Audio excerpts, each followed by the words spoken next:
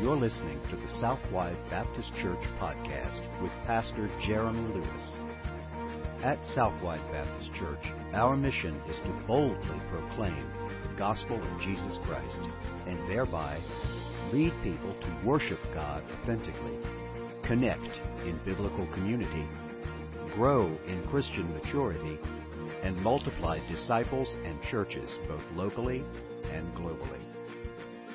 For more information about our church, please visit www.southwidebaptist.com.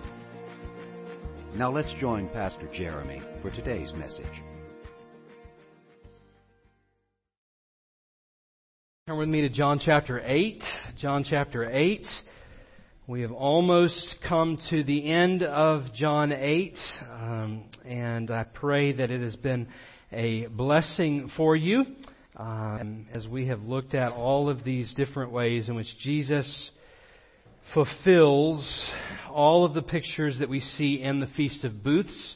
So if you've been here with us, you have seen that. But it has been a blessing to me. I hope that it has been a blessing to you. It has been an incredible couple of weeks full of challenges. I don't know if you feel that with me, but we have, as a church family, we've experienced quite a number of challenges, lots of sickness. There have been several cases of COVID, which you are aware of. And so we've been really wrestling with as a church family, and it just seems like every turn someone else is sick and we're having to fill in some gaps. And then this past week we had a couple of our children. Hayden was in a small accident and broke his wrist, I think, separated from the growth plate there, and so praying for him and that that God will bring healing and maybe a need for surgery. So you all pray for him. And then yesterday we had our first major scare as parents when Avery had a cheerleading accident and separated her elbow, dislocated her elbow fairly significantly. And if you've never heard your child scream in pain, real pain, it is hard. It is hard. It is gut wrenching, and so anyway, it has been just a tornado of a couple of weeks. And it's at times like this that I would just want to say that I am thankful that we can be a part of a church family. We had one of ours, Mary Lou, cleans the church every week, does so just volunteering her time. We rejoice in that and thank her for that as you have opportunity. And in spite of her being out this week, we had a whole team of people rally and help clean the church and get things ready for today. So thankful for that. Thankful for all of the ways that you have responded in praying for various people on Facebook and various needs. And I'm just thankful that we can be a part of a church family, because it is in this church family that we experience all of the benefits of having brothers and sisters in Christ and having a heavenly Father.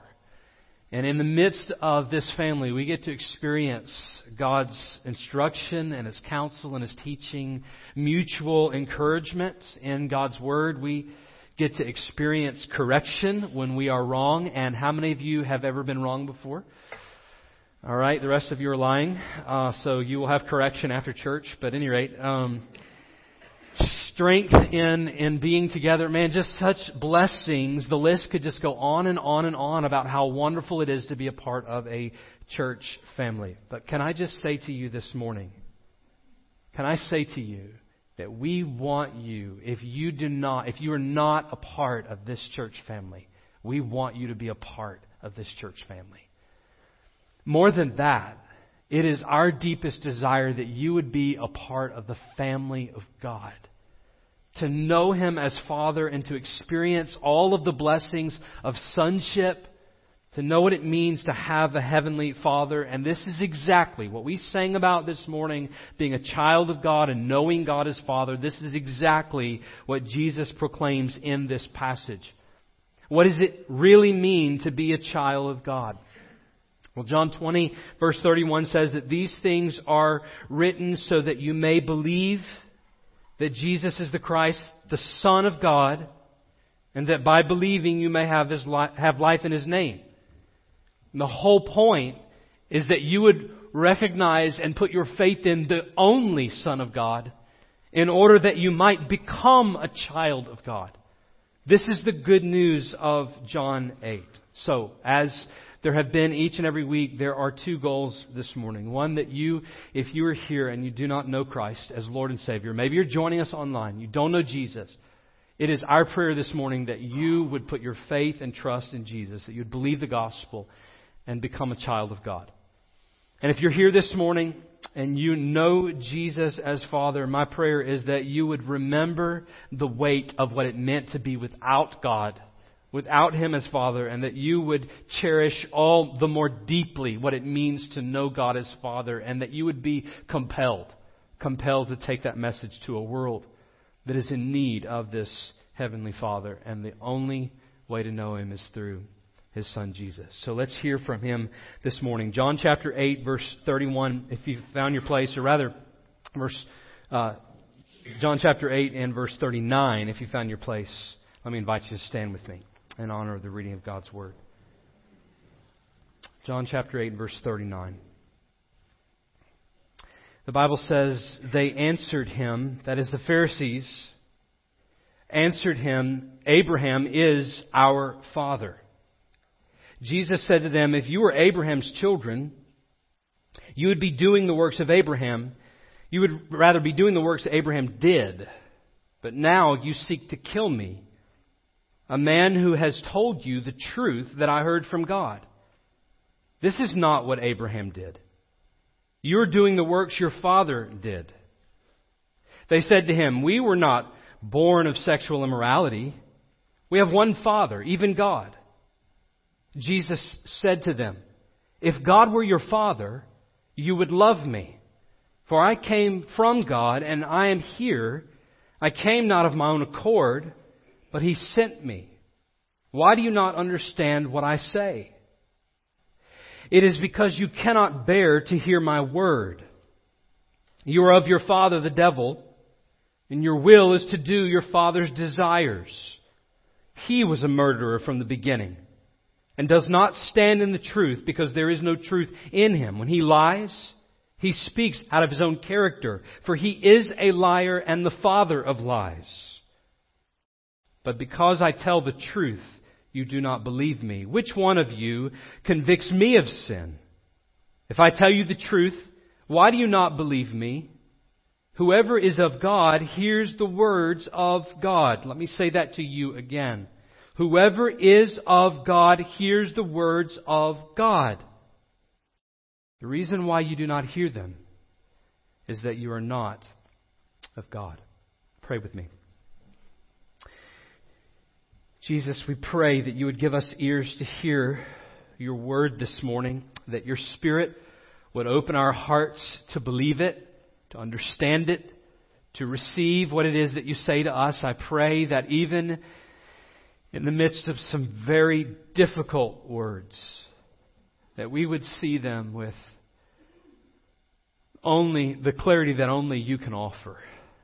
I pray that our hearts would be broken at the condition of our hearts and our lives, that we would see with great clarity the sin that separates us from you, that we would see our distance from you. And today, that if there is one who has never come to faith in Christ, help them to understand what it means to call you as Father today. I pray that they would know you by faith in your Son, God. We pray in Jesus' name. Amen. Thank you. You can be seated. So, in Luke chapter 15, which is not where we are this morning, in Luke chapter 15 we have a story known as the tale of two sons. Maybe you know this story better as the story of the prodigal son. It's the story, of course, about two sons who had varying relationship with their father. They had different responses to their father. The younger son, of course, is a rebellious, disobedient, demanding son who wanted only what he wanted, and he had no intentions of obeying the father. And in his rebellion, he demanded his inheritance from his father, and he goes out and he spends everything that he has. He wastes everything that he has, which is why he's been given the title the prodigal son. He's prideful and rebellious. And yet there's a second son, the older son, who is prideful and self-righteous. He also demands his inheritance, but not to spend it in the way that his brother did. He demands his inheritance because he's always done what was right. He's always obeyed the father. He's always done the right thing according to his father's rules. And so he feels like he deserves the inheritance. Both of these sons wind up before the father at the end of the story. And the one younger brother is restored because of his repentance, while the older brother remains separated from the father, still in his pride. And Jesus tells this story to the same group of people that he's telling this message to this morning. The Pharisees, the religious leaders of the day. And he tells the story because they themselves were self-righteous and prideful. They had the heart of the older brother. And in order that they might understand their pride and their self-righteousness and ultimately their separation from God the Father, he tells them of the two sons. This, in John chapter 8, is the tale of two fathers. It's the only place we have this recorded in Scripture, and Jesus is speaking to the same group of religious leaders. But this time, he tells them the story of these two fathers, God and Satan. He tells them the story with the same great purpose, that they would see their separation from God the Father. Except this time, the story is different. It involves them directly. And this time, he doesn't leave them to figure out what it is that's their indictment. But rather, he is crystal clear about what he says to them. He says, "You are of your father, the devil, and your will is to do your father's desires." Jesus isn't all speaking in a parable. He is applying this directly to them. God is not their father. He says to the religious leaders of the day, you are not a child of God. You are not a part of His family. The argument that Jesus makes for that really begins back in verse 35, where we spent some time last week. Jesus said that the slave does not remain in the house forever. And then He makes this contrast. He draws a comparison. He says the son remains forever. Not the slave, but the son. The son remains in the house. The son receives all of the benefits from the father, not the slave. So He says, as we looked at last week, verse 36, so if the Son sets you free, you will be free indeed. On His authority, on the authority of the only Son of God, Christians are free from sin, free from death, free from hell, and we praise God for this, but it is not by our merit. It happens because the Son is the one who does it. Verse 37, He argues against their own reasoning. They had claimed to be the offspring of Abraham. He says, I know you're the offspring of Abraham. But then He draws the contrast again in verse 38. I speak of what I have seen with my Father. Of course, this is Jesus' Father, the Heavenly Father. And you do what you have heard from your Father. It's a different Father. There's an assumption here. The assumption is that because they're the offspring of Abraham, they assume that they have God as their father. Because they're the offspring of Abraham, they're in the family. They were born with certain rights to God. Rights that not everyone had. That's why they argued here in verse 33 that they are the offspring of Abraham and have never been enslaved to anyone. How is it that you say you'll become free? No, Jesus, we're born free. We're born the people of God. We already have this freedom. Our inheritance is guaranteed. You see, in their minds, listen to this very closely. In their minds, their relationship with God was built upon their natural birthright. They believed that just because they were born of a certain blood lineage, they had rights to God. Now, could they not make that claim? Well, let's ask Scripture. Exodus 4 says that Israel is God's firstborn son. We've been in Exodus and Connect Group. Exodus 4 verse 22, Israel is God's firstborn son. Or Jeremiah 31, the place where we read the new covenant. God says, I am Israel's father. That could clearly be said about God's relationship to them, but the converse is not necessarily true. God had always been, listen to this closely, God had always been a faithful father to Israel. But Israel never finally turned their faces to God as Father. In fact, they continued to turn their faces away from Him. It was not the Father that left the sons. It was the sons who left the Father. And here we are. Here, the oldest of the two, the prideful and the self-righteous, and they are making this proud claim while defying the Father at the same time. And Jesus says, no. You may think that you are sons, but you are wrong. And not only did Jesus say you're not the children of God, He actually argues in a completely different way altogether. He says, no, you are not only not born of God, but you are actually born of a different father altogether. Your father is Satan himself, the devil. You're not the children of God. You're children of the devil. And the point that Jesus is making, not just to these Pharisees, but all who would hear, the point is this. We are not, no matter what blood lineage that you are from, no matter where you were born, what family you were born into, what country you're in, what church you attended, we are not the children of God by nature. We don't get born flesh and blood. We don't just get born into the family. Of course, there is direct application here because I think that this is one of the greatest struggle points in the Bible Belt, especially, but in the American church, one of the greatest struggle points is how a person can identify with Christ and call themselves a Christian. So many have assumed the dangerous idea that we are somehow all God's children. Every one of us has just this good-natured nature, and we're in a right relationship with God by nature. You're born into it, you go to church, right? You know all of the right answers.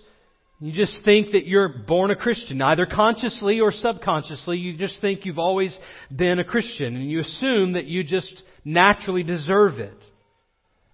Or maybe because you were born in America and you are an American that you just happen to be Christian. But I want to tell you this morning on the authority of God's Word that it could not be farther from the truth. We are not born naturally into God's family. In fact, we are born naturally into a different family altogether. You say, Pastor, he's talking to the most religious of the day, and those were the Pharisees. We're basically good people. Not so. Listen to what Ephesians 2 says. And you, describing, by the way, the natural man, you who were dead in trespasses and sins, in which you once walked, following the course of this world. Listen to who we were following. Following the prince of the power of the air, that's Satan himself. The spirit that is now at work in, listen to the description, the sons of disobedience. And who are those sons of disobedience? Verse 3, among whom we all once lived in the passions of our flesh, carrying out the desires of the body and of the mind, and we were by nature children of wrath, like the rest of mankind. This is our natural state, our natural condition. We aren't children of God by nature? The answer to the question is emphatically no. You say, well, wait a minute, Pastor. What about Acts 17? Paul is there talking to the men in Athens, and he says that we're all the offspring of God. We are indeed His offspring. But don't miss the context. Yes, in a sense, we are all the children of God, in that He's created us all, and we owe life and breath and movement and being and everything that we are to God. You would not be here this morning were it not for Him. Amen? But that doesn't make you a Christian. You following me? You are not born a child of God. You must become a child of God. I talked to someone just this week who came to this realization that all of their life they just thought they were a Christian. There was never any point in their life that they came to the place that they realized they were a sinner. There was never any point that they confessed their sin to God. They just kind of, by osmosis, just were in the church and grew up in the church and became an adult and just lived the Christian life. But they had never repented of their sins, confessed their need for Christ, and been born again. The fact is that this is the very thing that must happen to every single one of us. By nature, what we are not, we must become. We are not born as children of God. We must become born again children of God. And it is for two reasons that we know that we are not children of God. And Jesus names them explicitly in the text. Twice these Pharisees reject what Jesus is saying. They argue against. They give a rebuttal. But we're the children of Abraham.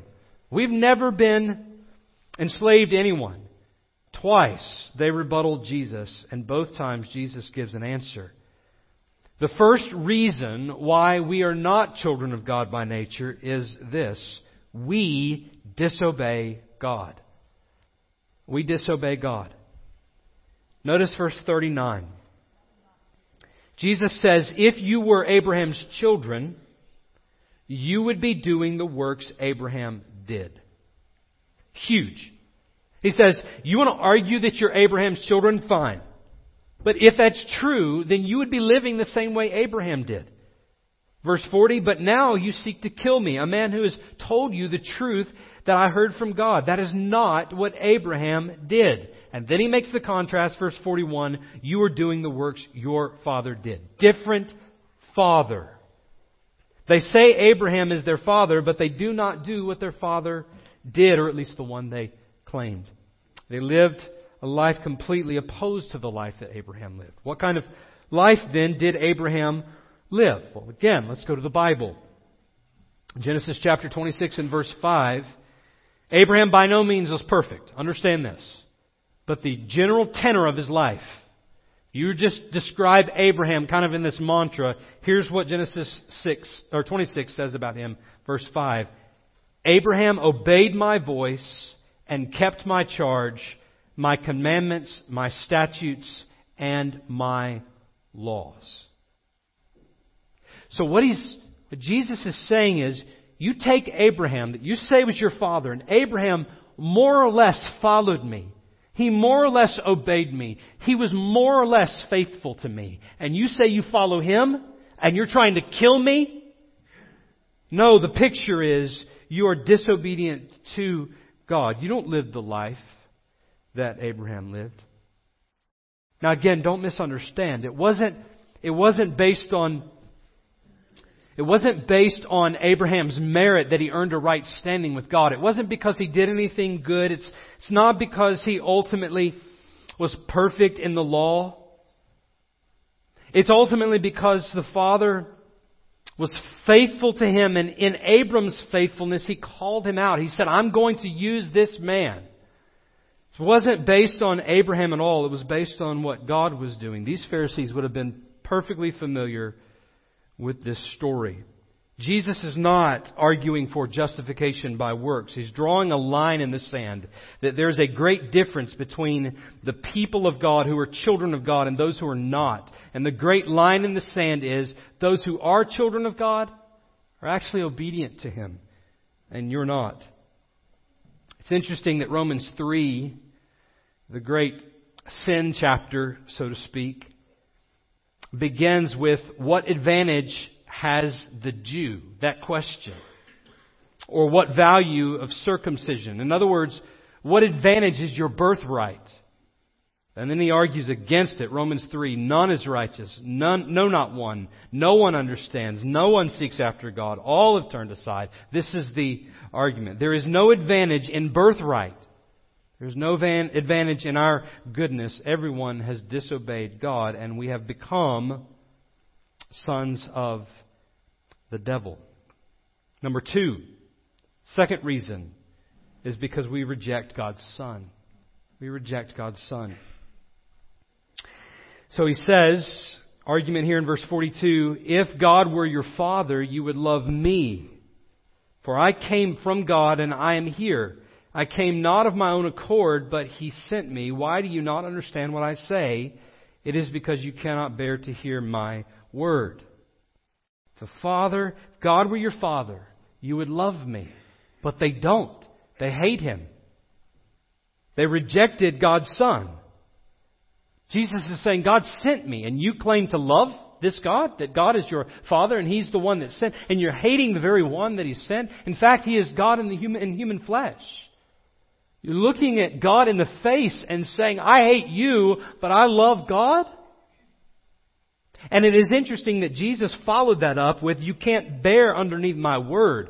Let me tell you this morning, there are many different definitions of this person we call Jesus. All kinds of redefinitions today. And this so-called feel-good Jesus, where I love Jesus, I serve Jesus, Jesus is my Savior. You can say that all day long, but listen, if He is not the Jesus of the Bible, if that claim does not bear up under the Word of the living God, then you do not know Christ.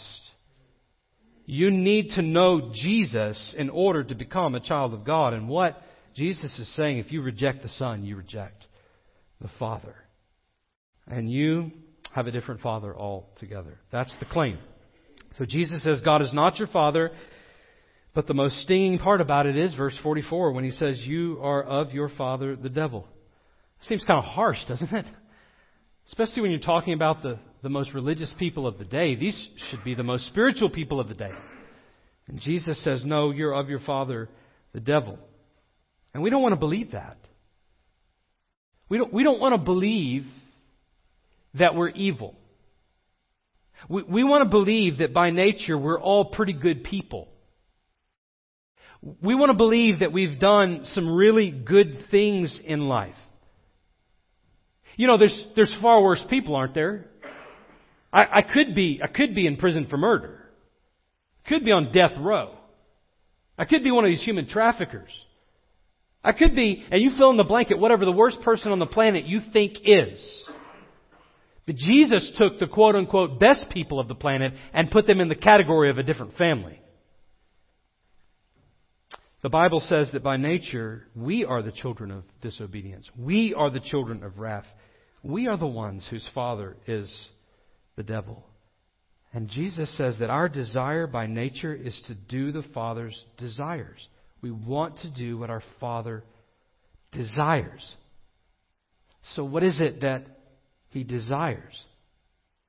And what Jesus does is He looks at these people who, at this point, I can only imagine their faces. And He looks at these people and He takes them all the way back to the Garden of Eden. And He proves to them that they're doing exactly what Satan wants. Exactly what he desires. They knew the Scripture. They had memorized the Torah, remember. They knew exactly what it said. They knew the doctrine of original sin. And here Jesus says, he, that is Satan, was a murderer from the beginning. The serpent. Serpent in the garden, more cunning than any other creature, the Bible tells us, deceptive, bringing about temptation and ultimately death. Man chooses the very thing that God hates.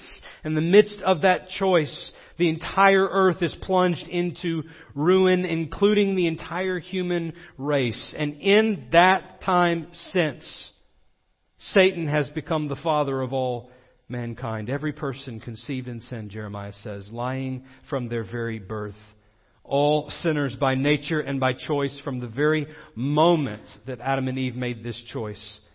Adam and Eve lied, Cain killed, and it goes on and on and on and on. This is the condition of our world.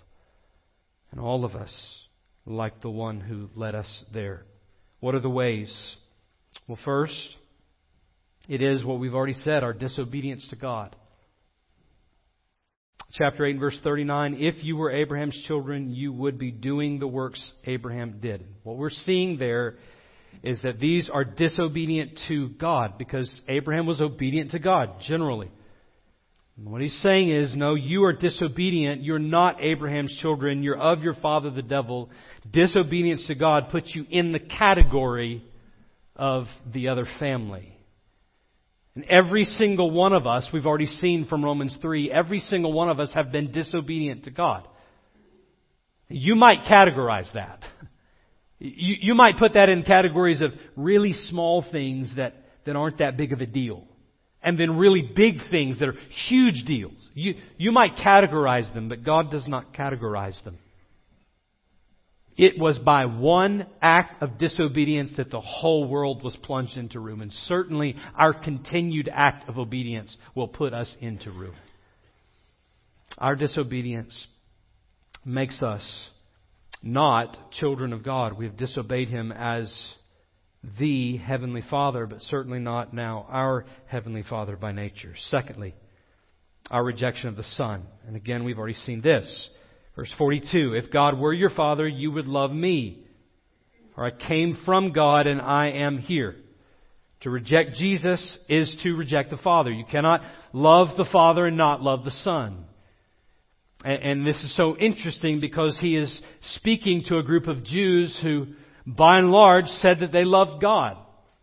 By and large, were followers of God, obeyed the law. They were good people, quote unquote. They were the people of God. And yet, here is God's Messiah, the one whom He promised, and Jesus is Him, and they reject Him right there. The entire nation is still in the place of rejection. You reject the Son, you reject the Father. You are not a child of God if you do not know Christ. Third, and this is where we start to pick up some different pieces. Verse 43, why do you not understand what I say? It is because you cannot bear to hear my word. Oh, church, listen. Those who are not children of God have an aversion to God's word. An aversion. What do I mean by that? I mean you can't bear to hear it. Can't we just hurry up and get this over with and move on because I don't enjoy God's word. I can't stand to listen to God's word. Or maybe there's something in God's word. I'm willing to listen to some of it, but there's certain parts of it. Man, we're not going to talk about that because I can't bear up under the weight of it. I can't bear to hear it. We all know those kinds of stories, don't we? Right? When it's something our kids did, we want to tell the story and hear the story over and over and over and over again. Right? To the chagrin of everybody else around us. Everybody else around us is going, yes, we've heard this from them before. Go ahead and tell us again, though.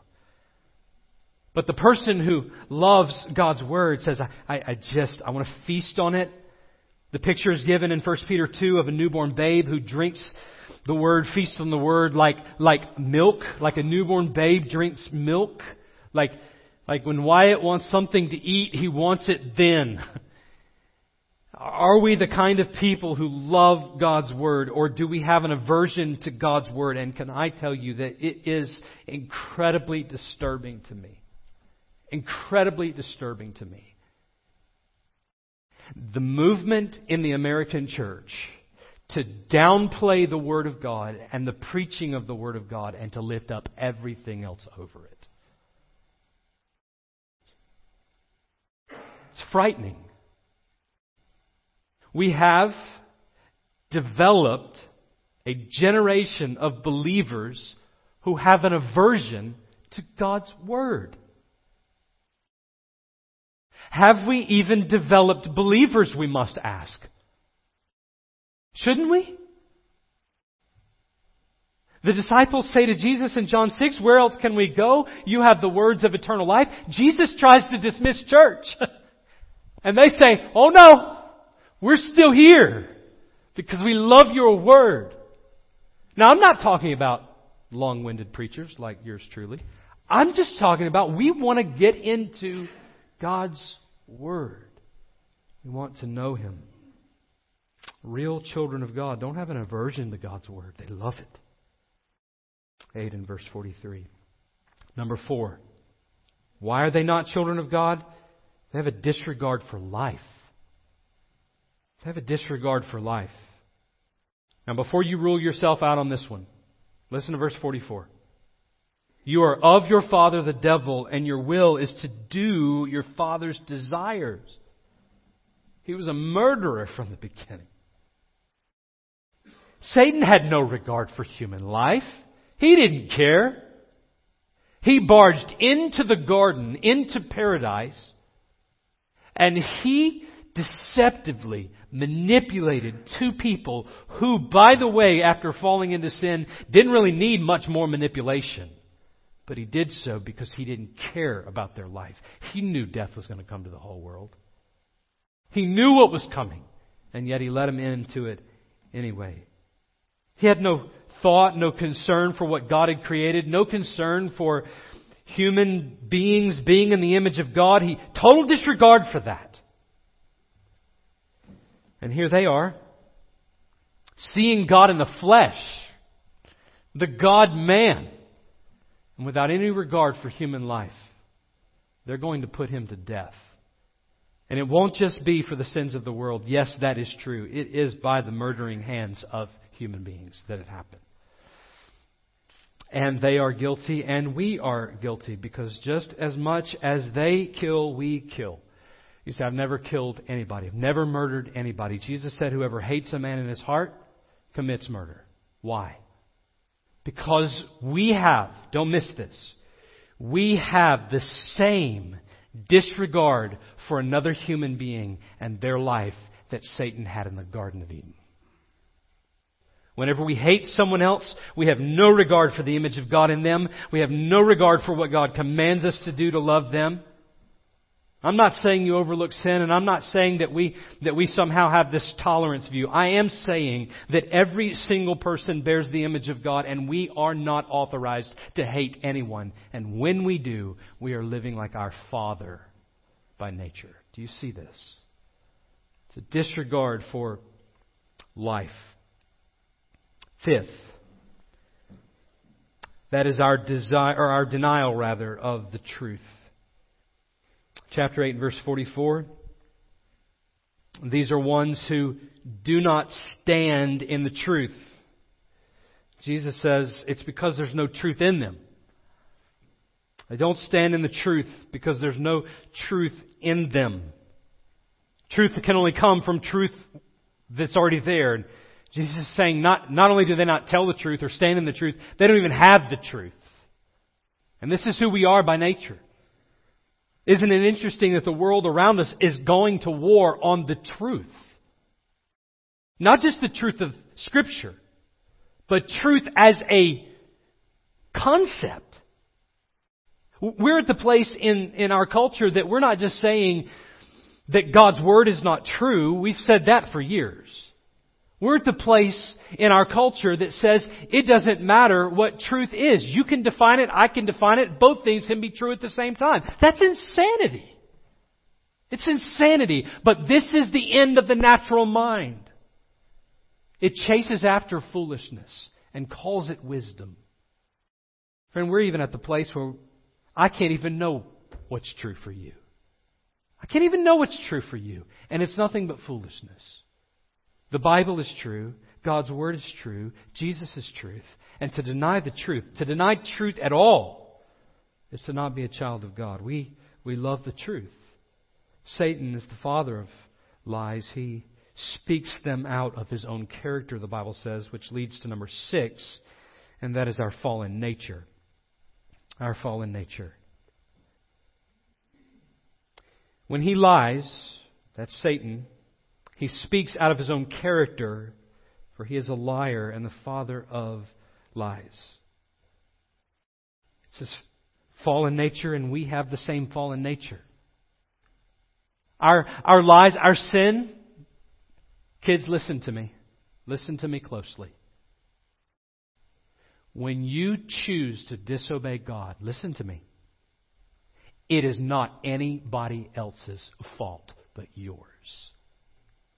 And anyone who tells you otherwise is a liar. Sin does not sin is not some abstract concept out here that just kind of floats around in the clouds like Google. Sin must be formed in the human heart. Otherwise it's not sin. Can exist. Sin is disobedience to God, and it takes a human being to disobey God. And every single one of us, sin is conceived in our hearts. And we are the ones who follow our own choices. Sin is not out there, it is in here. This is why we don't necessarily just guard what we experience in the culture. We guard our hearts because they are prone to wander, Jeremiah says.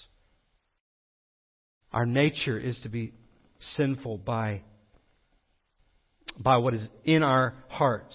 And here's the irony. The irony is that they believe they are following the truth, and yet they are following the very father of lies. The very one who is rejecting the truth.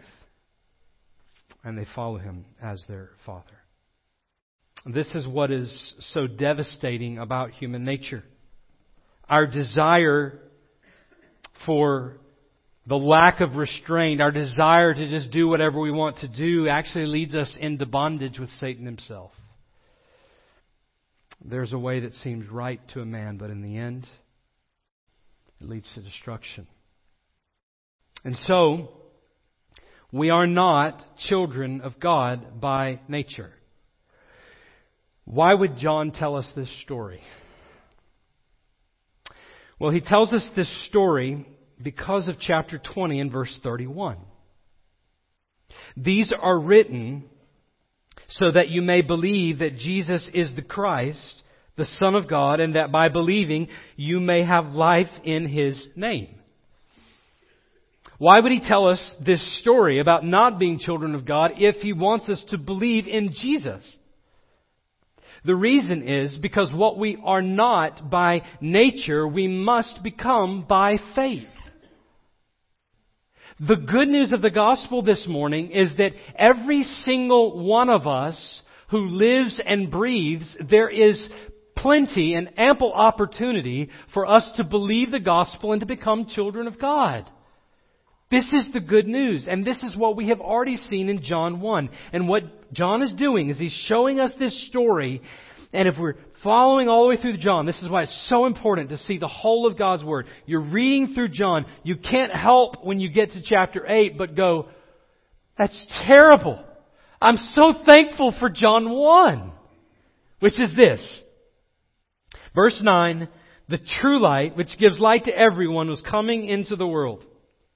He was in the world and the world was made through Him, yet the world did not know Him. That's the rejection. That's the other father, the other family. Verse 11, He came to His own and His own people did not receive Him.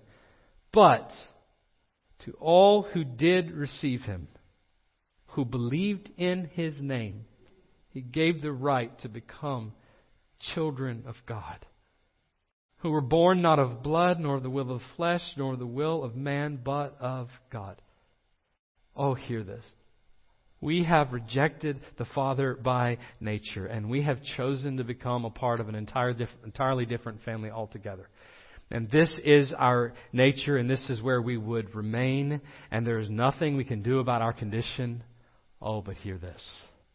God has done all that is required.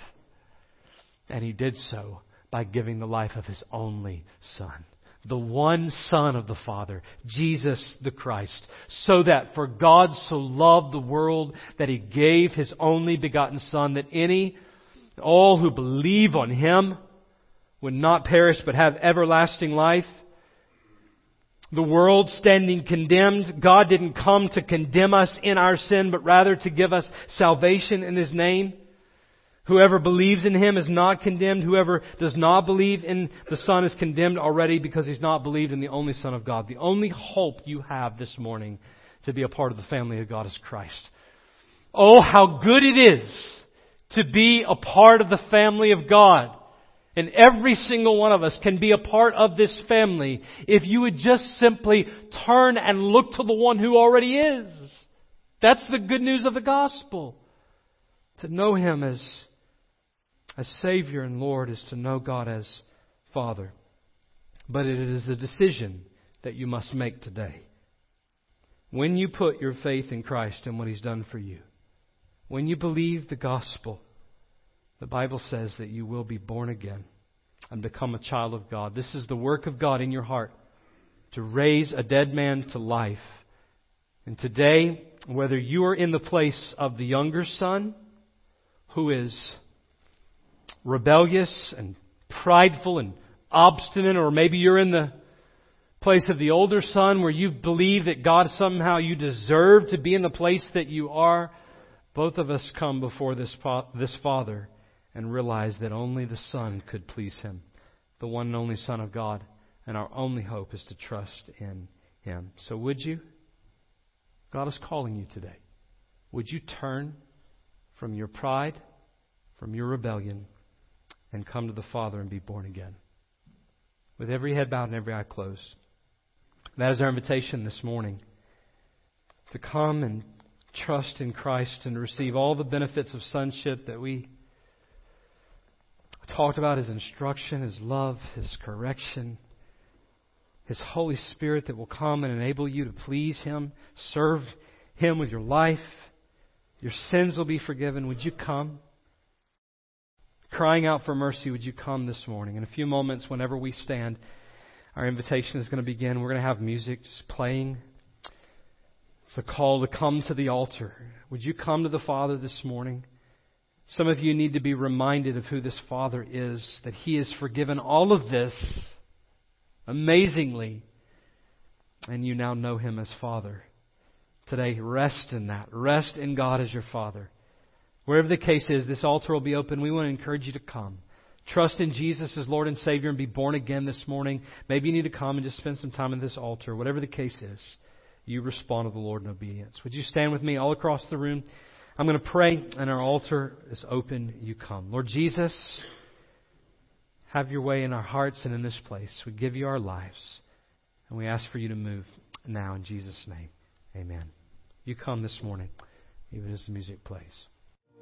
You've been listening to the Southwide Baptist Church podcast with Pastor Jeremy Lewis. For more information about our church, please visit www.southwidebaptist.com. We also invite you to connect with us on Facebook, Twitter, or Instagram by searching for Southwide BC.